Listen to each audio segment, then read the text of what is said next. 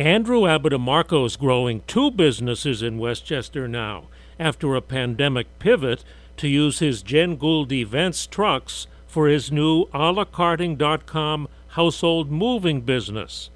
I asked him what sales advice he has for other business owners. Well, you got to work hard, and you have to think a little bit out of the box too. You got to add value.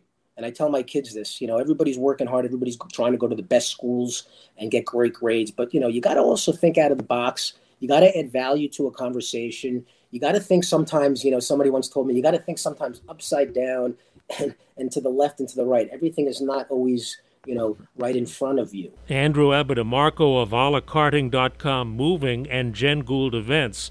See examples of how to add new value in your business, maybe in an unusual way too, at WCBS880.com/spotlight. I'm Joe Connolly for Bloomberg and WCBS News Radio 880.